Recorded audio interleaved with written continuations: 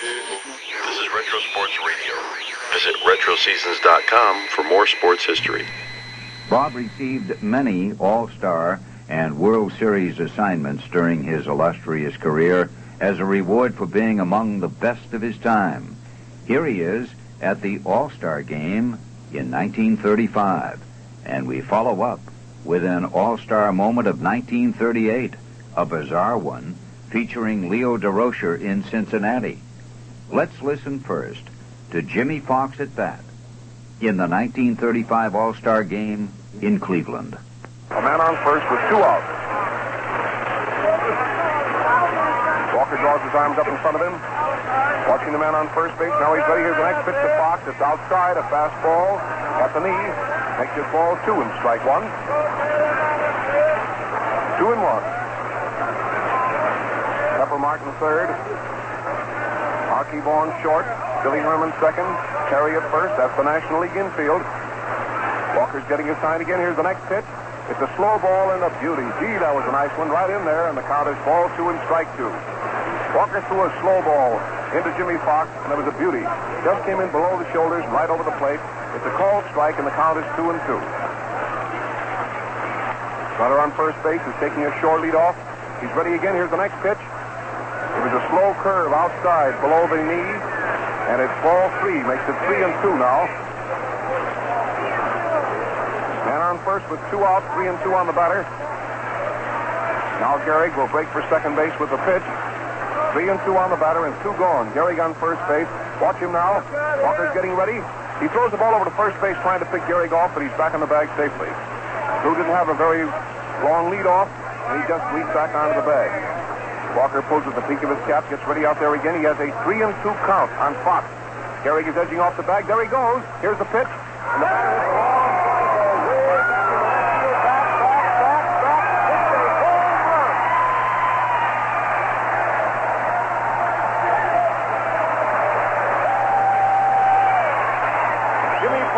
hit a home run over Medwick's head into the stands in left field, out there where the marker says about 385 feet.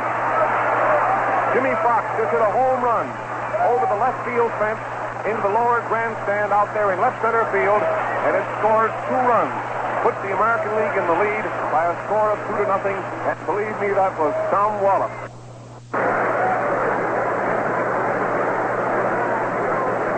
That is hit number 5 for the National League. McCormick's first hit. He popped out, bounced out, and singled to center field. Now the next man to come up is the shortstop, DeRocher. Lippy bounced out the first time and struck out the second time. He's facing Grove now with a man on first. A bunt down the third baseline. Fox is coming in fast. He's up with it. There's the throw. Whoop! He threw the ball away. There was nobody covering. There was nobody covering first base, and McCormick is coming all the way around to third.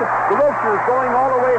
McCormick comes all the way to the plate, and DeRocher goes to third. Here's a wild throw to the plate, and DeRocher scores. A wild throw to the plate, and DeRocher scores. 2 more runs are in for the National League, and they lead 4-0 on that bunt. There was nobody over to cover first base. The bunt was fielded by Fox. Fox threw the ball to first base while Gehringer was shifting over to cover but wasn't there. The man on first base, McCormick, went all the way around and scored. And the third baseman threw the ball past first base into right field. Before the ball was recovered, DeRocher was around to third. There was a wild throw to the plate that went up against the railing, and DeRocher scored. Now we'll have all the errors for you.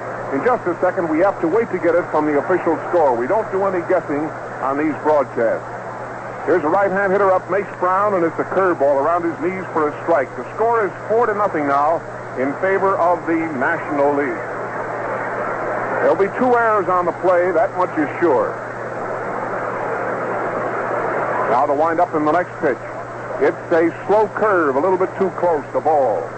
National League leads in the last half of the 7th inning, 4-0. That was a wild play there. American Leaguers talk it up out there in the infield. Mace Brown, the pitcher, is up. There's a swing and a miss right around his knees. He swung hard and missed it. Everybody in the press box is waiting for word here from the official scorer. A sacrifice hit for the batter, DeRocher, an error for Fox, and an error for DiMaggio. As we told you, there were 2 errors on the play. Strike 3 struck him out. A curveball right around his knee. He struck out. Mace Brown struck out. Fox gets an error for the throw to first. The ball hit against the railing and bounced into right field. DiMaggio made a bad throw to the plate, and he gets an error. So there's the play for you. A sacrifice for DeRocher. 2 errors, and 2 runs are in. The score is 4-0 in favor of the National League. Here's Hackup, the leadoff man. One of the most infamous moments in not only World Series history, but in all of baseball history occurred in 1941 in Game 4 in the 9th inning at Brooklyn. At the mic, Bob Elson, being assigned that position by the Mutual Broadcasting System. Let's listen to how he called the never-to-be-forgotten passed ball by Mickey Owen. Mr. Casey gets by Henrik. The ball game will be over, and the Dodgers will have evened up the series at 2 games apiece. Remember the 5th game of the World Series tomorrow in Gillette's broadcast. We'll be on the air tomorrow at 1:15 Eastern Standard Time. The game started later today because of Sunday, but tomorrow Gillette will bring you the number 5 game of the World Series. We'll be on the air at 1:15 Eastern Standard Time. Well, here is Tommy Henrik up. There's 2 out. 2 out in the first half of the 9th inning. Henrik has been up 4 times, flied out first time, flied out the second time, hit with a pitch ball the 3rd time, popped out the 4th time. Ball, it's high. Henrik has had 2 hits so far in the series. He's up in there, the first pitch wide. There's 2 out and nobody on. It's the 9th inning at Brooklyn. Pitcher's getting all set out there again. Watch it, here it is. It's a strike. It's right across his knees. Boy, that was a beauty. Casey threw in a half-speed pitch that time that was right in around his knees, and it's 1-1. Casey starts his windup out there again. Here's the next pitch to Henrik, and it's a strike. It's perfect. Right across his knees. It's called, and it's ball 1 and strike 2 on Henrik. Casey, the man of the hour, pitching for Brooklyn in the 9th. Changing fortunes of baseball. Here he is out there again. The next pitch, he swings and just tops the ball and rolls it foul on the ground to the left of the plate. And it's ball 1 and strike 2 in the batter. Higby, French, Allen, and Casey went to the firing line for Brooklyn. Donald, Brewer, and Murphy went to the firing line for the Yankees. We saw 7 pitchers in the ball game. 2 out here for the Yankees in the 9th inning. Here comes the next pitch. It's a ball wide. Way outside, and it's ball 2 and strike 2 for Henrik. Dodger outfield, playing him straight away and plenty deep. Right fielder Walker is right out in front of that scoreboard. Ball 2, strike 2 for Henrik. Casey starting his windup again. Here comes the next pitch. It's a ball. It just missed the corner, waist high, not by more than an inch. Maybe was that close. So again, we've come up to a 3-2 pitch. 2 out in the 9th inning. Casey gets by Henrik. It's all over. Pitcher starting his windup out there again. He's all ready now. Watch it. Here it comes. He swung, fouled the ball. He swung at the ball and missed it. The ball gets away from the catcher, and Henrik goes to first. And now let's see whether the umpire is going to decide he fouled it or whether it was a clean strike. The umpire says that Henrik swung. It was a clean strike. The ball got away from the catcher, and so Henrik is entitled to first because he got there ahead of the throw. You never can tell on a swing like that whether it's a foul or not until the umpire rules on it. He swung at that pitch. He missed it cleanly and is on first base. It's an error for the catcher. Owen is charged with an error. A man on first base and brings up DiMaggio. Here's the pitch. It's wide and low for a ball. Joe DiMaggio batting. Man on first base. Fortune still smiling here in this 9th inning on the Yankees. After the first 2 men came up and went down, Henrik gets the first base on a last strike, which Owen missed. Owen is charged with an error, and the batter Henrik is on first. The Dodgers still led in this game 3-2 with Tommy Henrik at first base, 2 outs, top half of the 9th inning. The next four batters in the Yankee lineup were Joe DiMaggio, Charlie King Kong Keller, Bill Dickey, and Joe Gordon, and they all batted. DiMaggio followed with a single. Keller shot the Yankees ahead with a two-run double, and after a walk to Bill Dickey, Joe Gordon quieted the Dodger faithful with another two-run double. Suddenly and shockingly, the Yankees led 7-4, the score by which they won. So, a 7-4 victory by the Yankees gave them a 3-1 lead in the series, and they went on the next day to defeat the Dodgers by the score of 3-1 and win the series 4-1.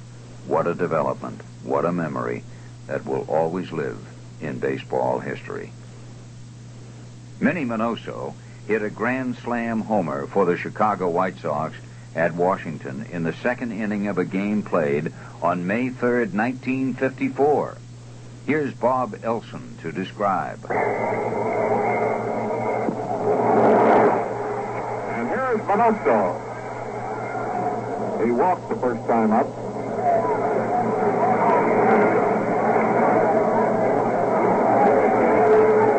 Pitcher getting all ready. Maury McDermott. First pitch is a little bit too low for a ball. McDermott, the victim of high schoolish errors here. And that's the way Washington has been playing, I gather, from what the boys have been writing in the newspapers here that we've been reading since we got here, that they've just been throwing the ball all over the place. And they're certainly giving evidence of it here tonight. That's a ball that's outside for ball two.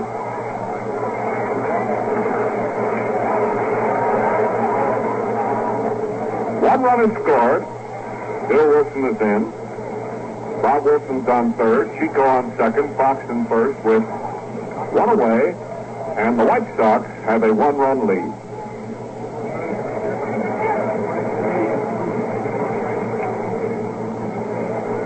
There's McDermott getting ready again.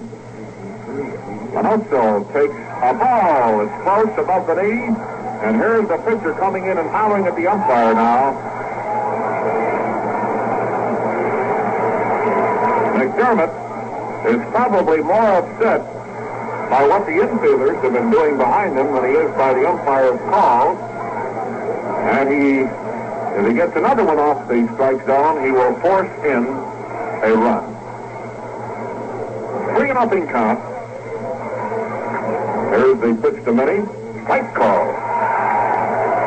At the end of 3 innings in the American League, Cleveland won and Philadelphia nothing.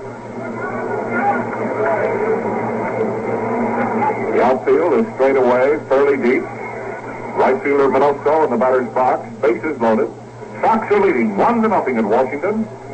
As he goes into the motion and fires, here's a foul that's up into the upper deck behind first. And it's another full count, 3-2.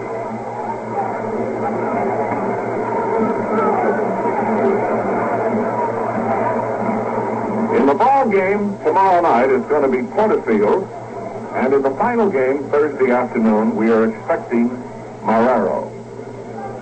He was supposed to pitch against the Indians here last night, but they had a deluge here. Ball 3 and a strike 2 count on Minoso.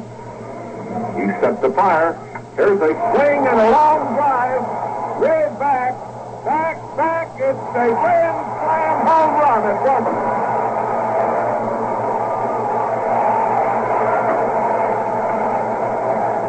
There was a grand slam home run. A Coca-Cola wallet and a case of Coca-Cola for Orestes Minoso, who just hit a home run with the bases loaded at Washington, and the White Sox are leading 5-0.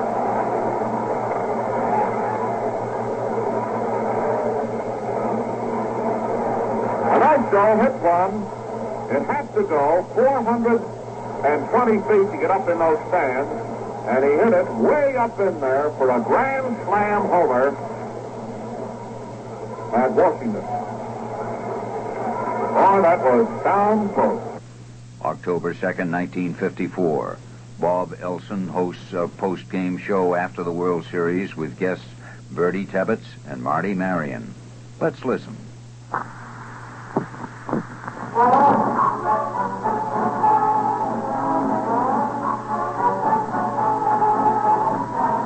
baseball fans everywhere. This is Bob Elson again, sitting in for Bill Stern. Well, it's all over for the shouting, and the Giants are new world baseball champions.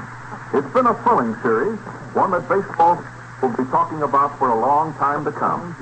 And right now, we're going to get the professional opinions of managers Bertie Tebbett of the Cincinnati Redlegs and Marty Marion of the Chicago White Sox on how this year's World Series looks through the eyes of a big league manager. First, we want to send our good wishes and congratulations to manager DeRocher and the New York Giants. And we've heard the jubilation in the Giants clubhouse. Bertie, I'm wondering, and perhaps the fans are too, what the feeling must be like in the clubhouse of a loser that has just lost a World Series in 4 straight games. Well, I went through that in 1940. We didn't lose in 4 straight games, but it's just a feeling of loneliness and frustration and the feeling that you'll do it next year. It's just something that's indescribable. It's a great letdown because the World Series is a great thrill. Marty, have you expressed that? Have you been on the losing team in the World Series? Yes, Bob, one time back in 1943 when the Yankees beat us. That was the only time. But it's just like Bertie says, it's a great letdown. Everybody's shaking hands with everybody and says, hello, boys, and goodbye this way, and I'll see you next spring. That's about it. Well, that's one thing about baseball, any sport. It's part of the game. There has to be a winner and there has to be a loser. And to be a gracious loser is just as important as winning, as long as you're going to have to lose. Now, the Giants really won this series, and they won it emphatically. Bertie, what did you think of the game today? Well, I thought it was quite a ball game from the point of view of excitement, and as I have said all the way along the line, Giant pitching staff will grind it out. They've got the starters. If they don't have the starters, they have the relievers. They still had Grissom left in that bullpen, Bob. Little pitched real good ball, and of course Antonelli coming in the 8th and the 9th inning. He got him out of there when it looked like they might be able to break through. He did a great job. He just did the kind of a job he's been doing all year. What's the game? Well, today, with the score 7-0, Cleveland coming back and trying to make a big game. Certainly a little excitement to the series. Cleveland throughout the series just didn't have what it took. The Giants had a great series throughout. The pitching, the defense was great. The hitting, the running, everything was great. The Giants had a great ball club and deserved to win. Bertie, what about the pitching of the New York Giants against this Cleveland ball club in the entire series? They had something that I think stood out. Effectiveness of their right-hand pitchers against the Cleveland left-hand hitters. Well, it was the story of one man on the Cleveland Ball Club, Vic Woods, doing all the hitting, and we know in the National League that Gomez with his screwball and Antonelli and Little can take care of the left-handed hitters, and I think that the failure of the right-handed hitters on the Cleveland Ball Club to get hot was the difference between the series. What are your plans now, Bertie? I'm going to take my wife, and we're going away for a 10-day vacation trip, then I'm going back to work. What are your plans, Marty? Well, Bob, I'm going out to Oregon on a fishing trip for about 2 weeks. Come back through South Dakota for a little pheasant hunt, and then back home and work. Would you like to just say a word, Bertie, about this? It's almost hard to pick out 1 or 2 players, because I think we're agreed that this 4-game win for the New York Giants was a team victory. Were there any 3 or 4 of the players with us you would like to just comment on in closing? Well, I think Dusty Rhodes did a fabulous job, and I think that what maybe we're overlooking is the fact that Leo DeRocher took Dusty Rhodes for the spot that he needed them the most. As a matter of fact, he didn't use Rhodes today, which I thought was a very fine managerial position to place himself in, because if this game ever did get tied up, he always had Rhodes for that hot spot. What about Cleveland, just in closing, Marty? You're loyal to them. Yes, I was, but I thought they could win. Bob, about the only bright spots that Cleveland had throughout the entire series was Vic Woods at first base. He did a terrific job, especially with his big bat. I'm sure that Lopez did the best that he could. The boy gets up to. Well, thank you both very, very much. And friends, that's it. And my name is Bob Elson. It's been a real pleasure for Bill Stern on today's All-State Show. I don't believe that I have to tell you the quality of the last part of that interview by Bob Elson was somewhat less than perfect. However, it was requested by several of our Bob Elson fans, including his daughter, and so we left it on there especially for them. Let's move on now to August 11th, 1962. In Chicago, the White Sox are hosting Kansas City. Bob Elson and Milo Hamilton are on the mic. Let's listen to a small portion of this ball game and pay attention to Bob Elson's dialogue on Dizzy Dean. Orders. Seaman has it. He's going to flip to the pitcher. They get Fox. On the play, Landis moves to third. 10th man to bat of the inning.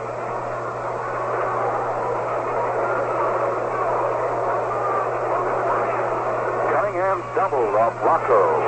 To start this fourth inning, he scored our first run, the tightest. Since then, we've added 5 more and lead 6-1.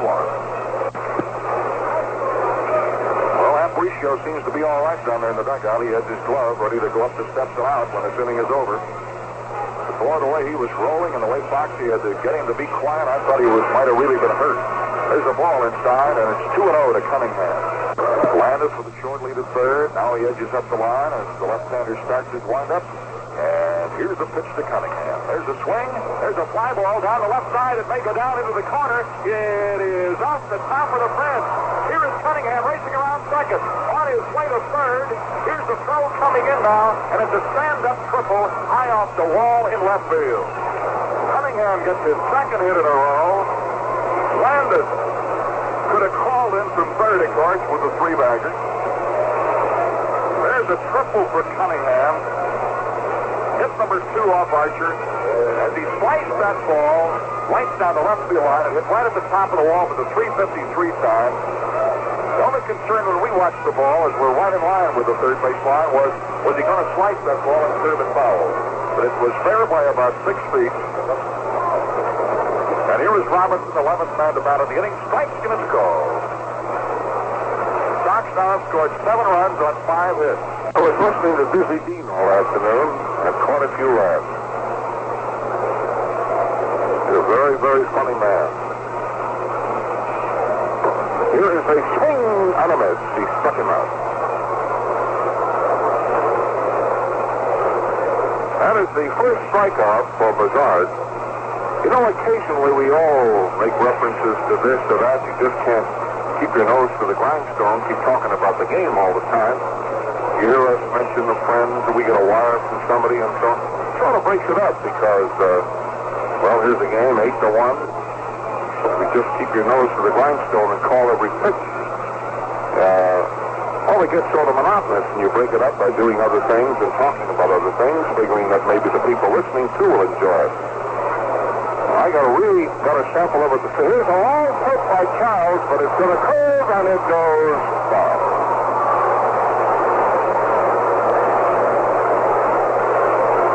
Dizzy Dean this afternoon was reading telegrams from all over the country, from every state in the union.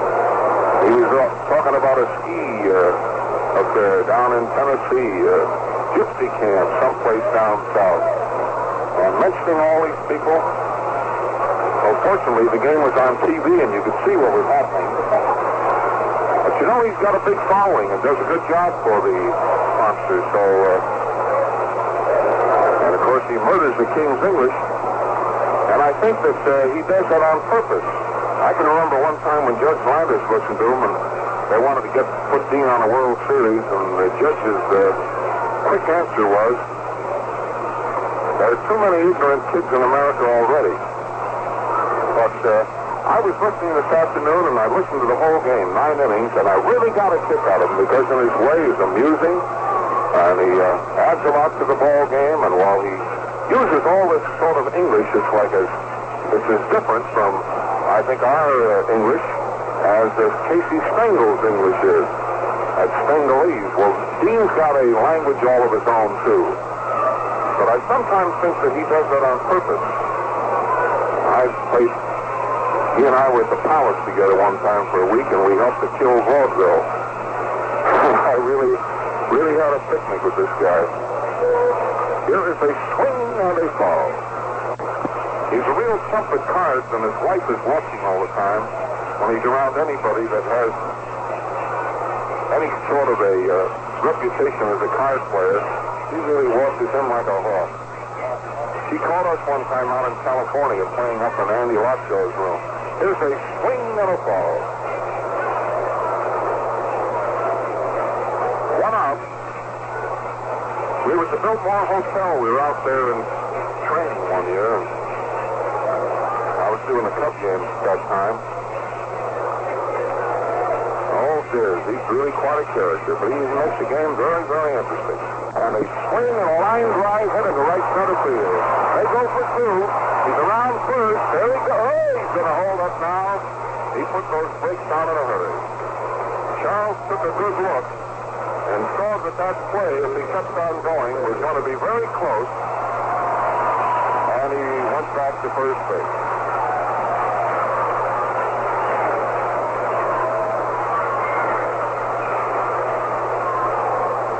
Here's Lumpy stepping into the batter's box. Jerry Lumpy, originally out of the Yankee organization. Swing at a double play ball to Fox. Over to second out, back over to first out. That's number 4. That is the 4th twin killing, and it retires the side. So the White Sox are backing up the guard here, and he's got that sinker working now, and the boys are hitting that ball into the dirt. And there was a fast double play. Ellie Fox credit to Aparicio, who fired it to Cunningham. Now let's feature another compatriot of Bob Elson. In the booth, Red Rush. The date, August 8th, 1967. The White Sox are playing at Detroit. Let's tune in to the 10th inning. The runner's on at first and at second, and that'll bring on the guy that sent this game into extra innings anyway, Al Kaline. Flight to the waist. Here's the pitch to Kaline. A swing, a base hit in left field. Here comes Barry in with the ball. He's going to make the play at the plate. Here comes the runner. He's going to be out by a mile, and he is out of there. Tagged beautifully by Martin. What a tag. Tagged him right across the waist. He tried to knock the ball out of his hands, but he couldn't do it, as Martin was not going to be deprived of that put out. And what a great throw by Ken Barry from left field, Bob. Barry made a great throw. It was right on the line, right into Martin's hands. And Martin put the real squeeze on that baseball in his glove. And he hit that base runner coming in and held that ball for sure, so that the runner was out at the plate. It's a hit, by the way, of course, for Kaline. It was a very hard hit, low line drive into left field. And Barry made a fabulous game-saving throw to nail the runner at the plate. So now, Eddie Stanky has come out to talk to Wilhelm again, and he's got problems here. There are runners at second and third. Now, Wilhelm's stuff is a lot harder to hit with that jumping bean for these kind of hitters that try to slug that ball like Horton, but also a ball might escape, and that's what Eddie's talking out there now about, Red, I'm sure. Fan off of Hoyt Wilhelm. Wilhelm working out of the stretch. Here comes the pitch, and it gets away from Martin. Martin goes to the plate. He scored.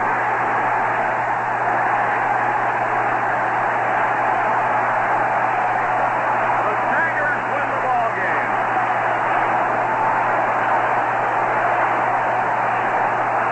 One pitch to Willie Horton, right down the middle, and it got away from J.C. Martin. And coming in to score was McCollum to win the ball game for the Detroit Tigers by a score of 2-1. Man, you talk about excitement, it really was. It goes as a pass ball that scored the winning run. So in the inning, 1 run on 2 hits, 1 man left aboard. And that's the end of the game, the final score. The Detroit Tigers 2, the Chicago White Sox 1. The California Angels 5, the Chicago White Sox 4. October 1st, 1970. A 13-inning game in which the Angels came from behind in the bottom of the 13th to score twice and win 5-4. Bob Elson and Red Rush were doing the broadcast back home to the White Sox fans from Anaheim Stadium. The significance? Obviously, Bob Elson had a lot of last games of the season, but this happened to be the last game he would ever do for his beloved Chicago White Sox. Let's listen to highlights, which include the final portion of the game. We're going into the ninth inning here, and the last chance for the White Sox, who are trailing 3-0. The leadoff batter will be McKinney, then Morales, and then Brinkman. Eddie Fisher is on the mound. California 3-10-2. The White Sox 0-5-3. So it is now or never in the final game of the year. Fisher set again. Swing and a high fly, deep left field. This ball is really tagged. It's gone. A 3-run home run. How do you like it? Bob, how sweet it is. Look at Walter go around the bag. Walter Williams. Third home run of the year to keep this ball game alive. Hit it off of Eddie Fisher. And the White Sox are celebrating like they were going into the playoffs. But that's baseball. So come on, Big John, tag one here. Somebody better, Bob, or we're going to blow our plane.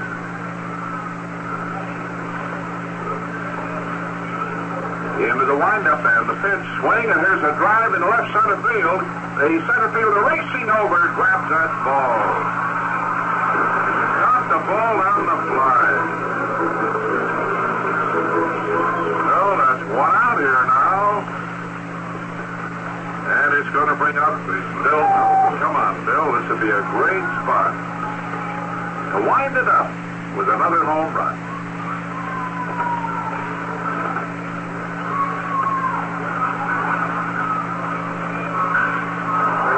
Here is a high, long drive, and this ball is gone. How sweet it is, Robert. How sweet it is. That's Grunings and his 33rd home run of the year. How sweet it was. Boy, did he hit that ball over the 375-foot marker. Here he comes down the line and over the plate. The White Sox have gone in front 4-3, and they lead for the first time tonight. Get that plane ready, Bob. First baseman for the plane. Boy, that was some kind of a pull. Some battle out here in California for a game that has no meaning except that the players of both sides would like to end the season on a winning note. And that's the way it should be. 2-strike count for Cowan. Ball is low. 1-2.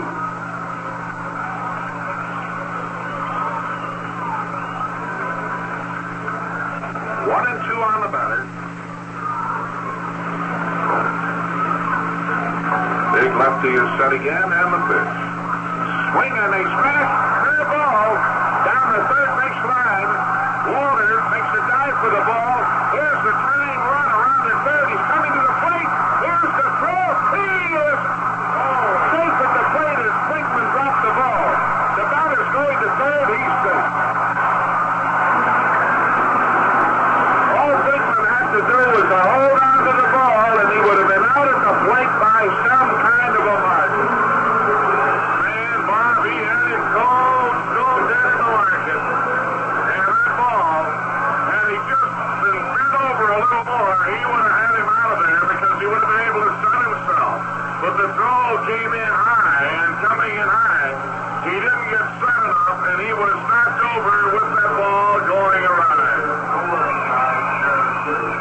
It goes as an error on him and a double for Cowan. So this ball game is tied at 4-4. One out, a man on third. As they had Mickey Rivers, the new flash from the Texas League was going to be out by about 6 feet.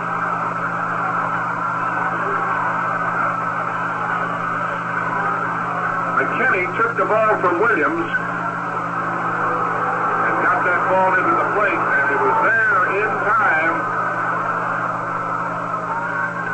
Rivers was called out, and then the umpire properly reversed himself when Brinkman dropped the ball.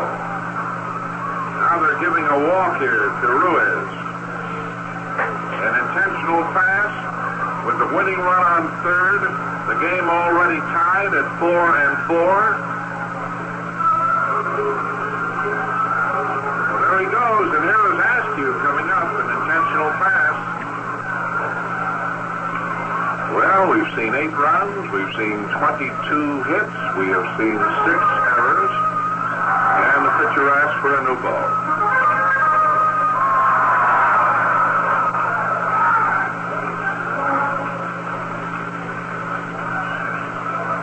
Ball 3 on a strike 2 count. Here it is. Runner going. Here's a high fly. The game is over. Deep right field, and California wins. 5-4. Boy, he really tagged that ball to deep right field. And it just scored as a base hit, but that is the winning blow of the ball game. So Mel Queen came through with that long drive and gets credit for a hit. So that's the end of the ball game. That's the end of the baseball season. We want to thank all of you for listening.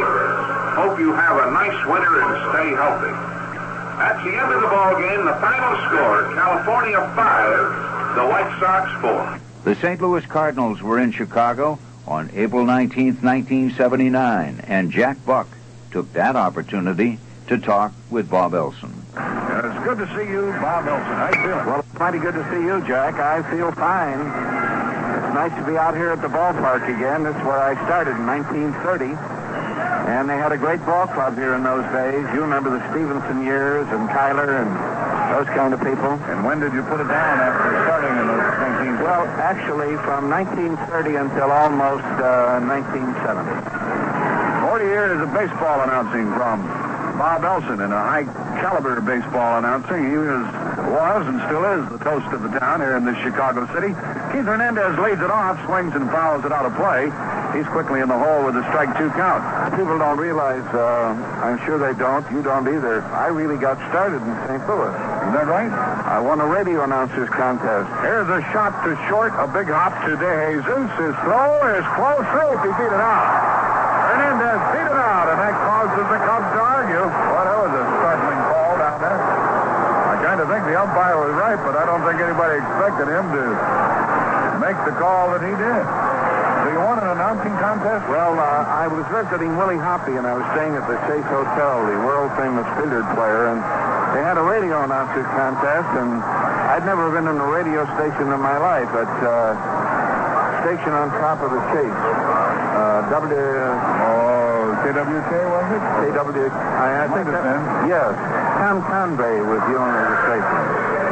I'm not sure what station it was. After 2 or 3 days and all kinds of competition, including on the air and visiting prominent St. Louis people being judged by them, I won the contest, but I lived in Chicago and I had no intention of staying in St. Louis, so they gave it to the runner-up. But St. Louis has always been a favorite city of mine. We're visiting with Bob Elson. Ted Simmons is at the plate. Hits the ball hard and foul past first base to make the count 1-1. Hernandez is on with a leadoff single here in the 4th. The Cardinals are trailing by the score of 2-1. Bob Elson, you did both the Cubs and the White Sox. Yes, in 1930, we had 5 stations all doing the same game. We did the Cubs at home and then the Sox at home. 5 different broadcasters? 5 different broadcasters, 5 different stations. I was on GM, Hal Cotton was on Q, Pat Flanagan was on BBM, Johnny O'Hara was on IND, and Jimmy Dudley was on WENR. There were no soap operas. The ladies had nothing to listen to. Hernandez takes the lead. Lamp brings it into Simmons, a swing and a foul back. I guess you're all making $250,000 back there. No, we weren't, and we didn't make that much. We didn't have to pay the Cubs any rights fees, and we paid the White Sox $10,000. And that went on until, well, it went on for almost 13 years. No road games, all home games of both teams. Simmons waits for a 2-2 pitch from Lamp. Jumps back from ball 3. Did you do the ticker tape games? Yes, I did the ticker tape games, and that was work. You know, doing a doubleheader, looking at the wall, and with that crowd record going. You had to have some imagination. Here is the pitch with the runner going, a swing and a high fly ball into left. Might be troublesome for Kingman. It's curving foul and it drops foul out of play. Still 3-2 on Keith Hernandez. Bob Elson, you won't mind if I say that I listened to you as a teenager in Cleveland. I listened to your broadcasts, notably of the night games, of course, and then I'd listen to Pittsburgh, and I'd listen to the Cleveland announcer, your old friend Jack Graney. Yeah. And I'd listen to baseball from Havana, Cuba. Ike Tyson, used to pick him up. Ike Tyson in Detroit, and Harry Heilman, and my upbringing in the game of baseball. Well, that's nice. You don't mind my saying that? I'd like to think that your fine work that you do is a reflection on listening to me. And the bad work is not. 3-2 the count to Simmons. Hernandez has singled to start the fourth inning. Cardinals trailing 2-1. Hernandez leads away, runs, a swing and a high fly ball, and a short right hit by Simmons will be caught by Bobby Mercer. He comes in and has it for the out. Hernandez back to first. I'm starting to broadcast like you. That's the way you used to do it. A high fly ball to right. You know, Jack, there's so many unpredictables in baseball this year that attendance-wise, I think baseball is going to break all records. It sure is a different game now in a lot of ways, isn't it? Well, it is, and there's no cinch anyplace. I think Milwaukee's got a good shot to beat out the New York Yankees, and the Dodgers are going to miss Tommy John. They're no cinch anymore. There goes Hernandez again, a swing and another foul by Simmons, and the count remains 3-2. What are your activities these days, Bob Elson? Well, I work for two companies. I'm sports director of Northwest Federal Savings and Loan here, and I work for a paper company, Acme Paper. So I'm busy, and I do a radio show, a half-hour show with a sports celebrity every Sunday, 11:30 to 12. And I do a lot of commercials for different companies, and I see as much baseball as I possibly can. How old are you now? 75. Yeah, that's great. You look perky. Bob Elson is with us here in the booth. Hernandez is at first. Simmons at the plate. The runner not going, and another foul by Simmons. And the count stays the same. We have one out here, or nobody out here in the... Oh, excuse me. There's one out, and the batter is Dane Orge as Simmons is glide out. And Hernandez is still on at first base, and now a two-strike count on Orge, who grounded out his first time up. Cubs got a run in the second. Cardinals tied it in the third. The Cubs have the lead right now. Orge is in the hole. And Dennis Lance steps off the rubber. Gets the sign again from Barry Foote. A lead by the runner, and the pitch is made, and it's a ball downstairs. Ball 1-2. You've had a lot of fine young announcers work with you, Bob Elson. Yes, I have. One now with Pittsburgh, Milo Hamilton. Don Wells worked with me for many, many years. He did the California games for 7 or 8 years. They look to me like they could be a winner this year. The addition of Rod Carew has added a great deal to that ball club. Carew is a good influence on average hitters, and when they watch him and what he can do every day, he's got to make better ball players out of everybody on the team. I think that was a great investment on the part of Gene Autry. Dane Orge is at the plate here as the Cardinals bat in the fourth. 1 on, 1 out. Lamp, the right-hander, pitches. The runner going. A swing and a foul by Orge. Did you ever write a book, Bob? No, but I've been thinking about it. I have a lot of wonderful pictures of all players that played here, like Hack Wilson and Rig Stevenson, who was one of the greatest right-hand hitters I ever saw. Roger Hornsby was here. He probably was the best right-hand hitter I ever saw. He hit over 400 with a dead ball twice. And some great shots with Williams, probably the best left-hand hitter I ever saw. Here's another pitch with the runner going. A pitch outside the throw. He is safe. The ball goes into center field. Hernandez goes on to third base. He's there with a tying run with one man out and a 3-2 count on Orge right now. A stolen base for Hernandez.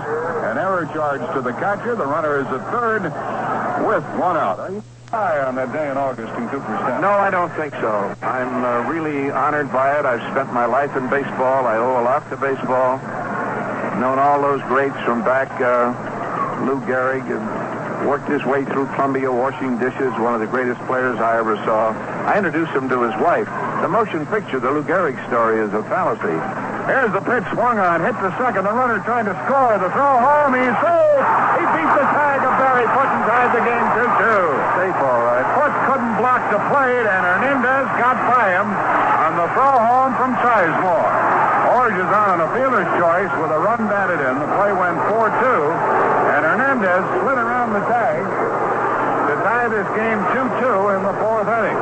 foot jumping up and down. I don't know if he's angry at himself, Bob, or angry at the umpire. Well, I thought he was safe, and we have a very good look at it here in this our position in this booth. But the business of arguing in those close plays, that's part of the game. And the manager, who's got the worst seat in the ballpark, Herman Franks, he can't see anything from that dugout.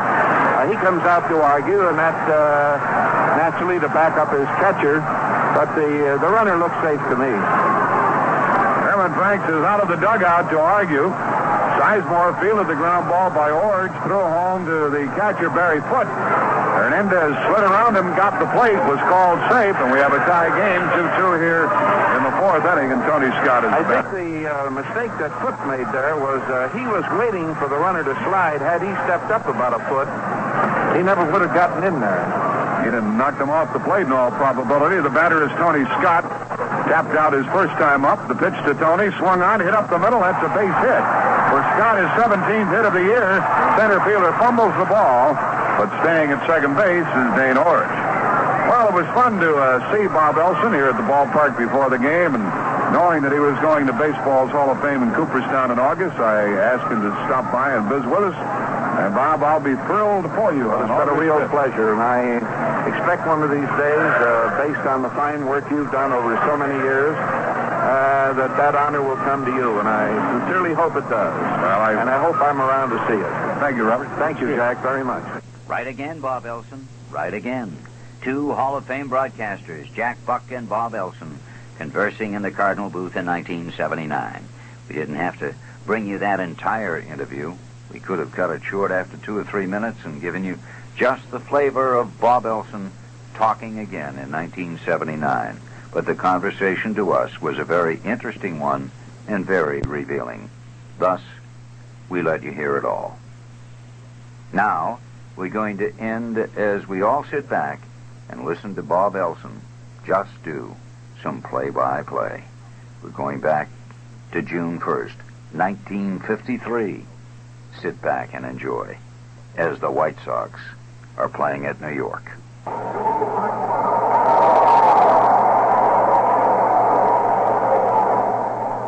right-hander, Earl Blackwell. Big, tall string bean. When he left the gate out there, way out in right center, it looked a little bit like Kazaba, who was also a tall, slender fellow, but it's Earl Blackwell, who is coming in here now to fire.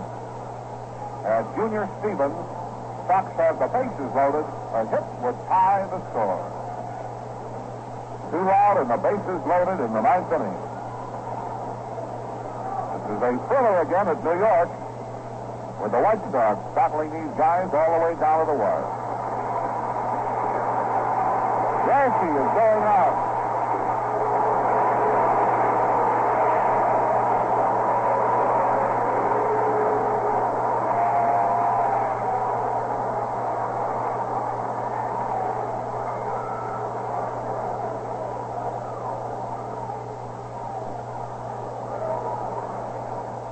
Earl Blackwell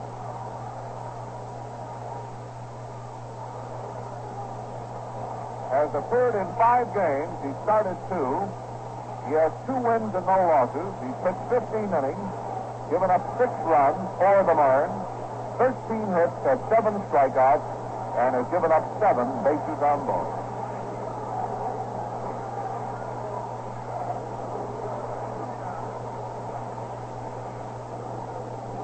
Blackwell, former National Leaguer, star in the All-Star game at Chicago a few years ago at Comiskey Park. Tall string bean, used to be with the Cincinnati Reds. He's getting in his practice throws. And Junior Stevens.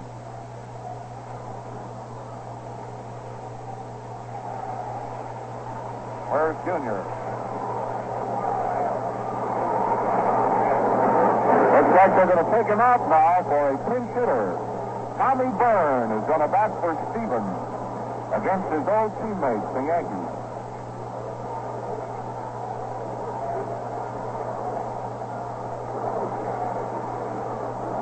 Tommy Byrne. Coming up to bat now to swing for Stevens with the bases loaded, and just a base hit will tie the score.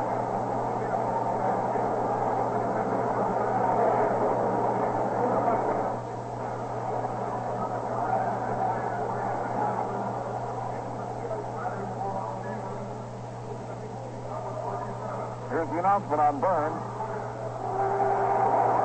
Tommy Burns, former Yankee, stepping into the batter's box. And also, Wright, Rivera on the bases. 2 out, 1 run in. Yankees are leading 3-1, 3-9-1. White Sox 1-4-0. A very, very light rain.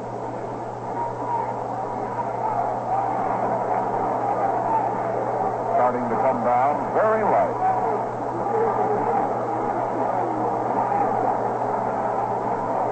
Well, Tommy Burns, who hasn't been much help out there on the mound, has a chance now to be a help here in the hitting department if he can get a hit off of Blackwell. The first pitch is over the plate. A twisting curveball for his strike.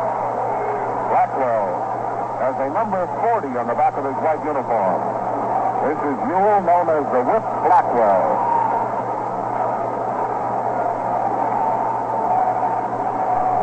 Tommy Burns batting for Stevens. White Sox runners on first, second, and third. Blackwell looking down his house again, getting a sign. Here comes the pitch, and there's a ball that's too high.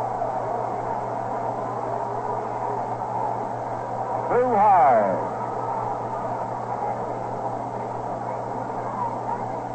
Number 27 on the back of his gray uniform, Tommy Burns, batting here at New York, and the bases loaded.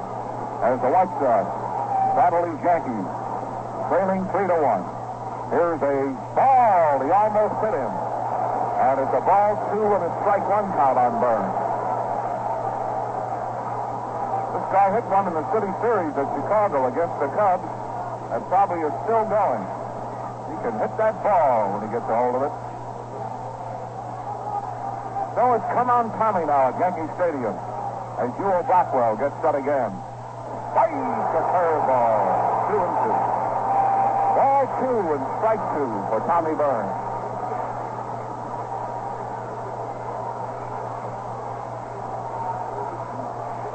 Blackwell takes his cap off, mops his forehead with his left sleeve. Getting ready as a 2-2 count on Burns. The bases are loaded. There are 2 out here in the ninth. Here's a swing, and there goes the drive. Way back, it's a home run. A grand slam.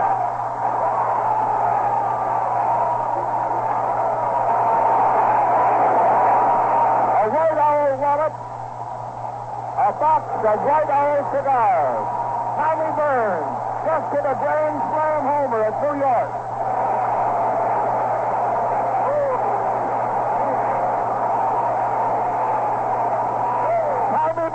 Just hit a grand slam homer at New York. The entire Sox team is out in the field to greet him.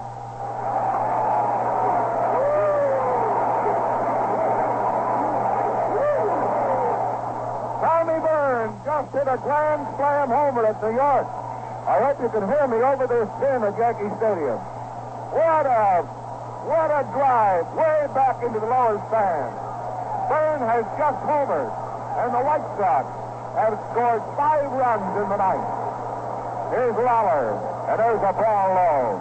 Ewell Blackwell whipped in a sidearm curveball, and the last time we saw it, it was way up in the right field stand.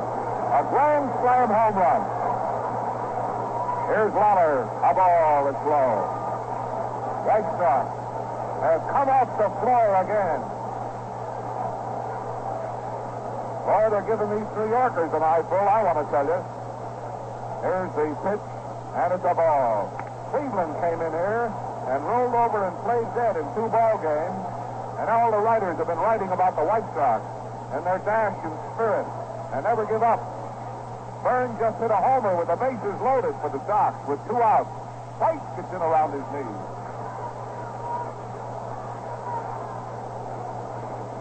Well, Tommy has earned his pay for the year with that drive into the right field stand. Ball 3 and strike 1 to Lawler. Ball 4. He walks. That's all for Blackwell. Carrasquel hit a grand slammer against the Boston Red Sox, and now Burns hits a pinch grand slammer against the mighty Yankees in Yankee Stadium. Boy, and I want to tell you, when he kissed that ball, I almost fell off the chair here. You could see right away that it was going all the way up into the right field stand.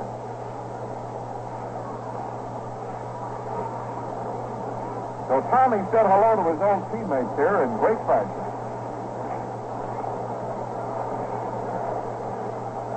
I think that drive almost cured my laryngitis.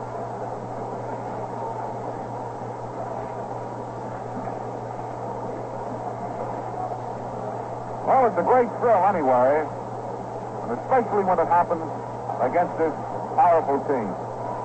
These White Sox, boy, they just never quit. Here is Chico Carrasquel now to face Cazava.